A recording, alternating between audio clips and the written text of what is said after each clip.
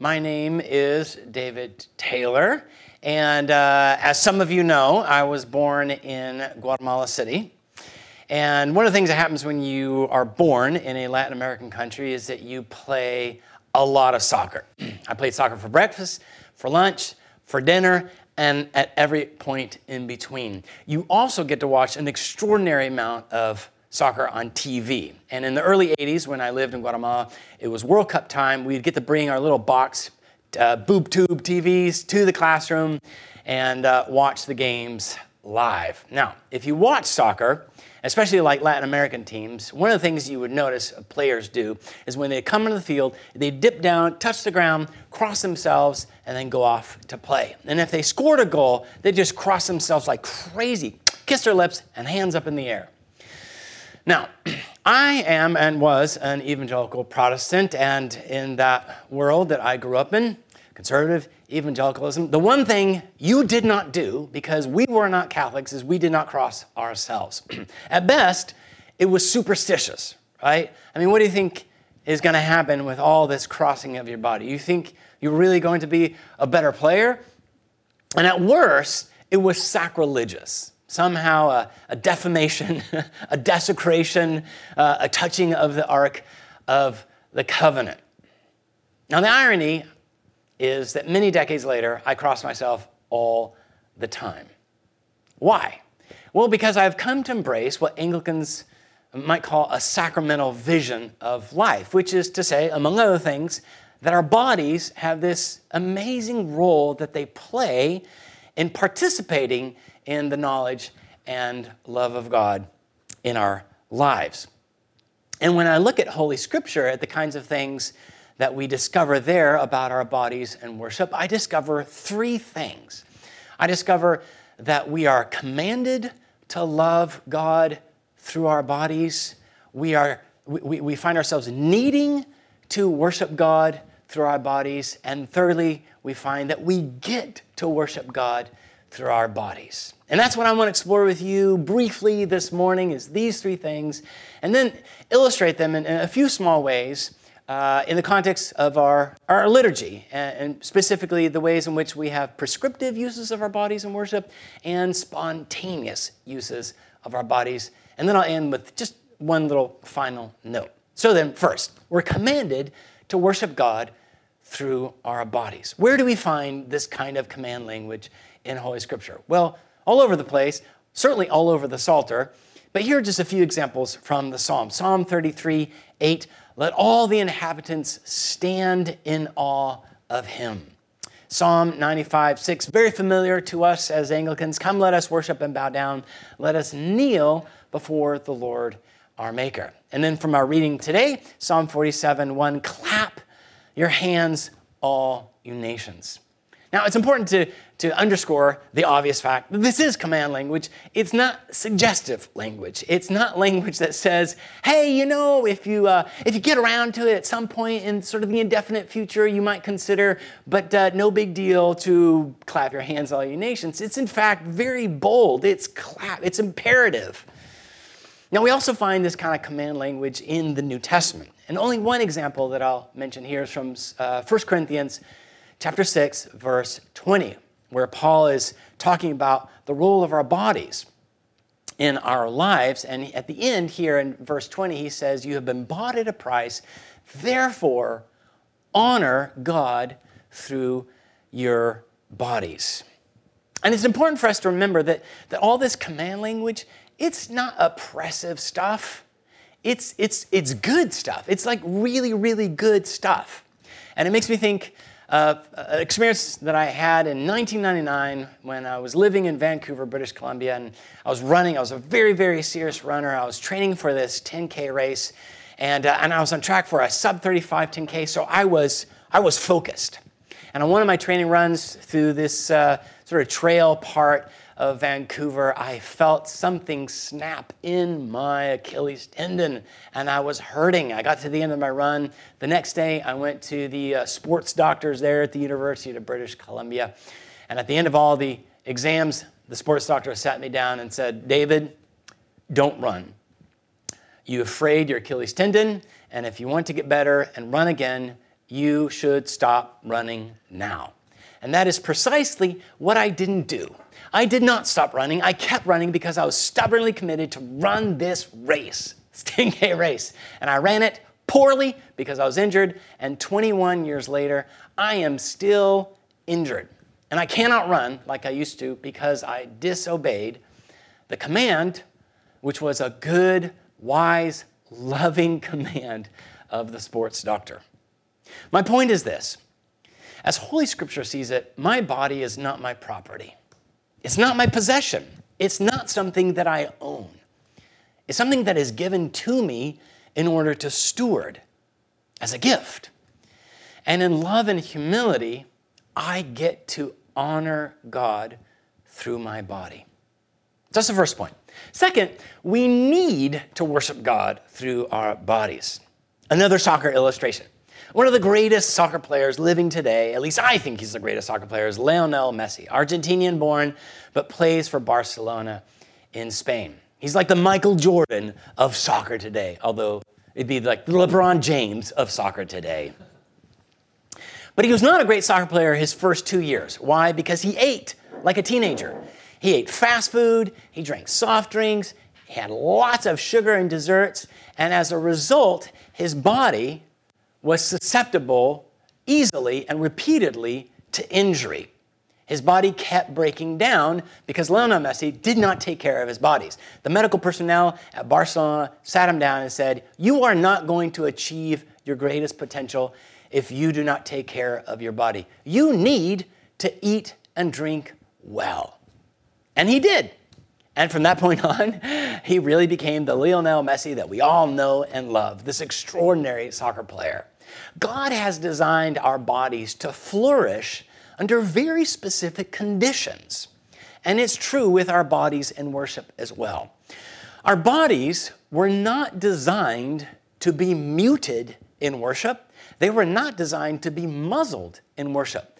They were designed to love and worship God in very distinctively bodily ways, just like the rest of creation. And I love how John Calvin comments on Job, really all the book of Job, but particularly Job 12 and Job 38, where we see this language of creation needing to worship God because it was made to worship God. And he says this, "The little birds, they sing of God, and the beasts, they clamor for him. The elements dread him, the mountains echo him, and the flowers laugh before him." All of creation praises God in its very distinctive, unique, creaturely ways. And it's true of our bodies as well. Our bodies were meant to do something. Our hands were meant to be extended out, lifted up, extended out like this way. And we know that in our normal lives, right? We ask for things in this way. We say, "This is awesome," or we salute somebody as a sign of reverence or authority for authority. Our hands are designed to participate in the worship of God. Our eyes are made to see things, our ears to hear things, our noses to smell things. Our bodies have this active role. The point is this. To deny our bodies an active role in worship is akin to denying a sunflower its creaturely designed purpose to turn its face to the sun.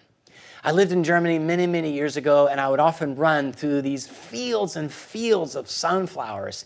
And in the morning runs, all the sunflowers were turned towards the rising sun. And when I would run at evening, all the fields and their faces were turned towards the setting sun. You put a sunflower in the shade, it will wilt. It's in the shade long enough, it will die. Our bodies are likewise designed to turn themselves in distinctively, uniquely bodily ways to God in worship. Third, we get to use our bodies in worship. We're not just commanded, we don't just need to for life's sake, but we get to. And the story here is from 2 Samuel 6 that helps us understand this point.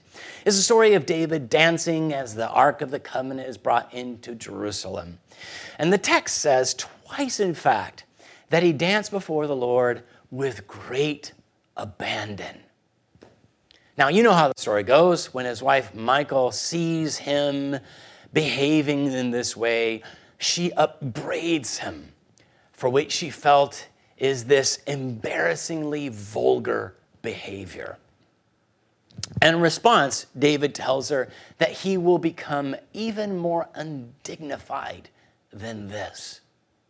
I love how Eugene Peterson puts it in the Message, having David say, in God's presence, I will dance all I want.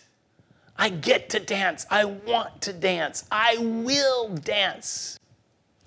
Now, I have a little bit of a maybe insider understanding of this whole dance business, because a long time ago in a galaxy far away in the early 90s, I used to be much freer in my body. And I would often visit Hope Chapel, which is a church in Austin, Texas. And I would stand at the back of the sanctuary and feeling very free in my body. I would sort of dance in all sorts of ways. My hands would wave around and my legs would be moving every which way.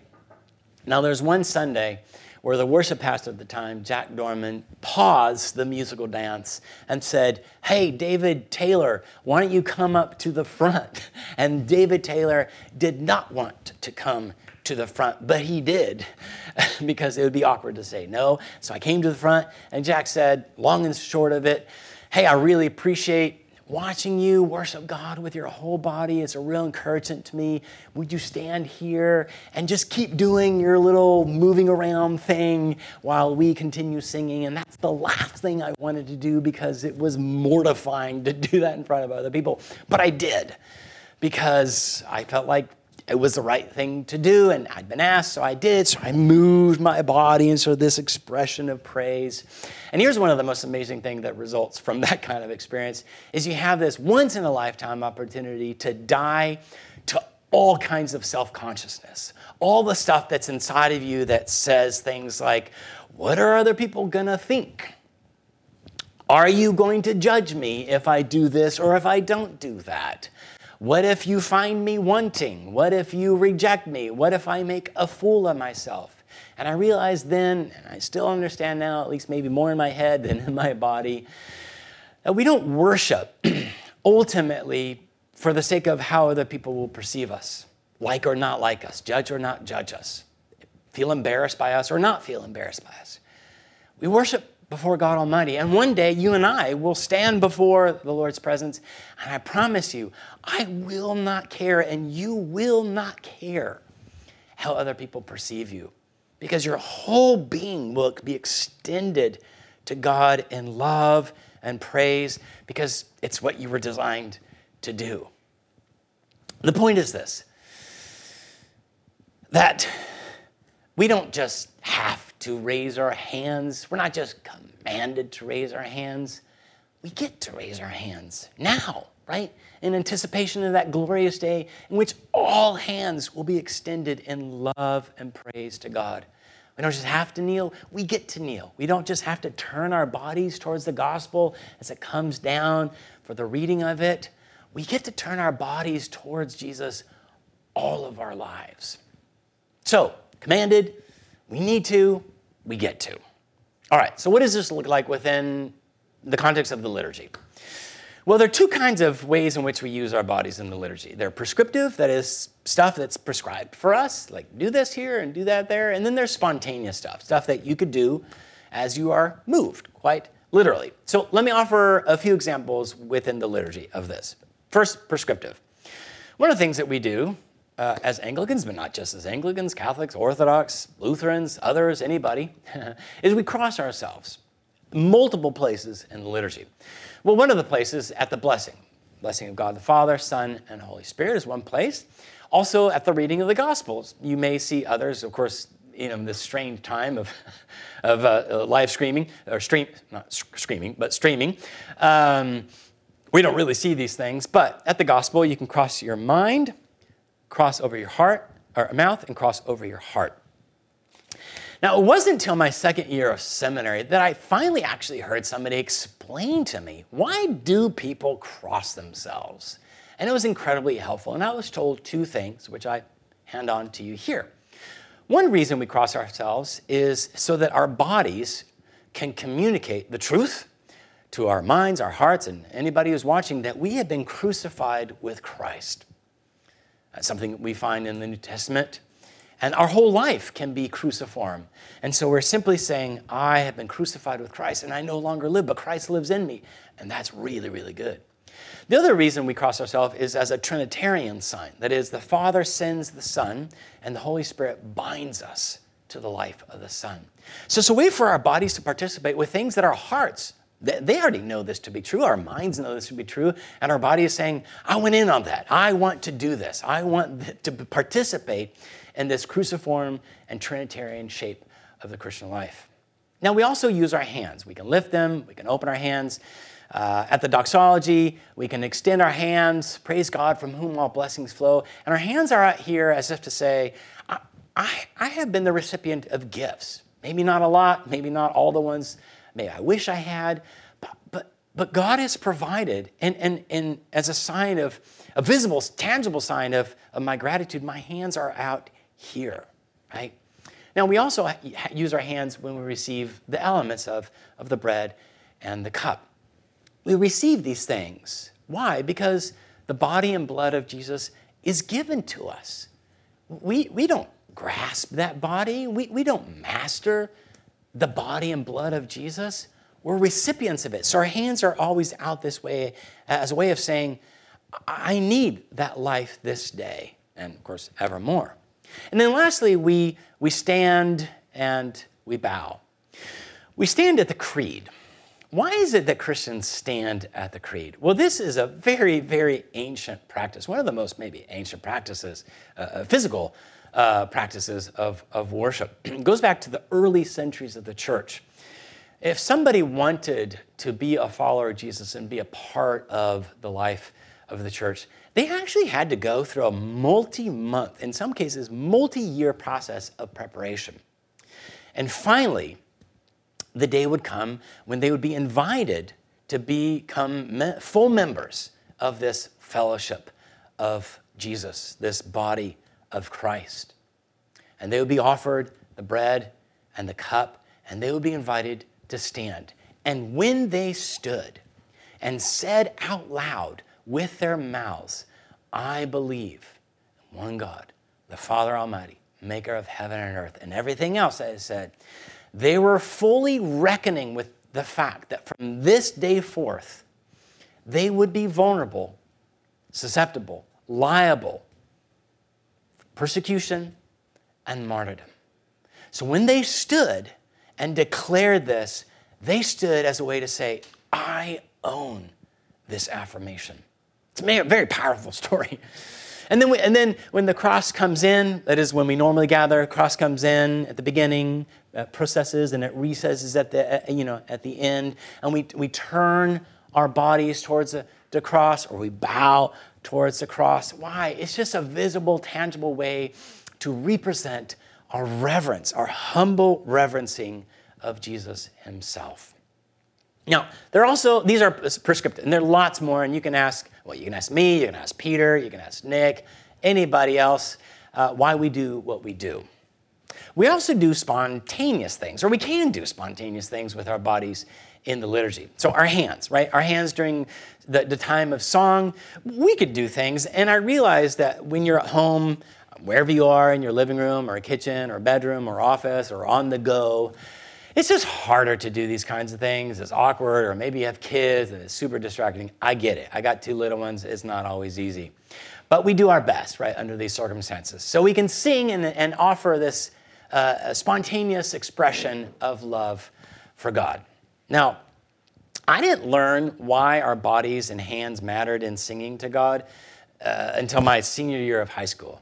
And I was attending a youth group, Assembly of God youth group, and one Wednesday night, the youth pastor gave a little talk on why our bodies matter. And I realized no one had ever actually told me that my hands mattered in my worship of God. And it was really, really helpful to know that my hands are instruments, right? Instruments of peace, instruments of harm, and they become instruments of praise as well.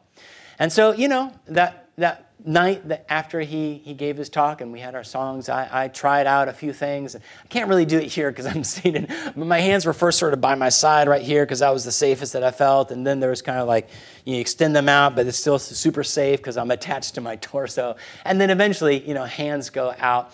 And it took weeks and months to get used to this because it felt very weird and awkward and uncomfortable. But then I realized, why am I awkward and uncomfortable? Because I'm not awkward and uncomfortable with my body when I'm at sports or musical events. But surely this place of loving and worshiping God can be a place where my body can express in appropriate ways. Then there's kneeling. We can pray. Kneeling, we can pray, actually standing, right? And there are different points which these are prescribed, but there are other places where you could choose spontaneously to kneel as a sign of being humble in this place of requesting things from God. But you can also stand as a sign of being raised with Christ.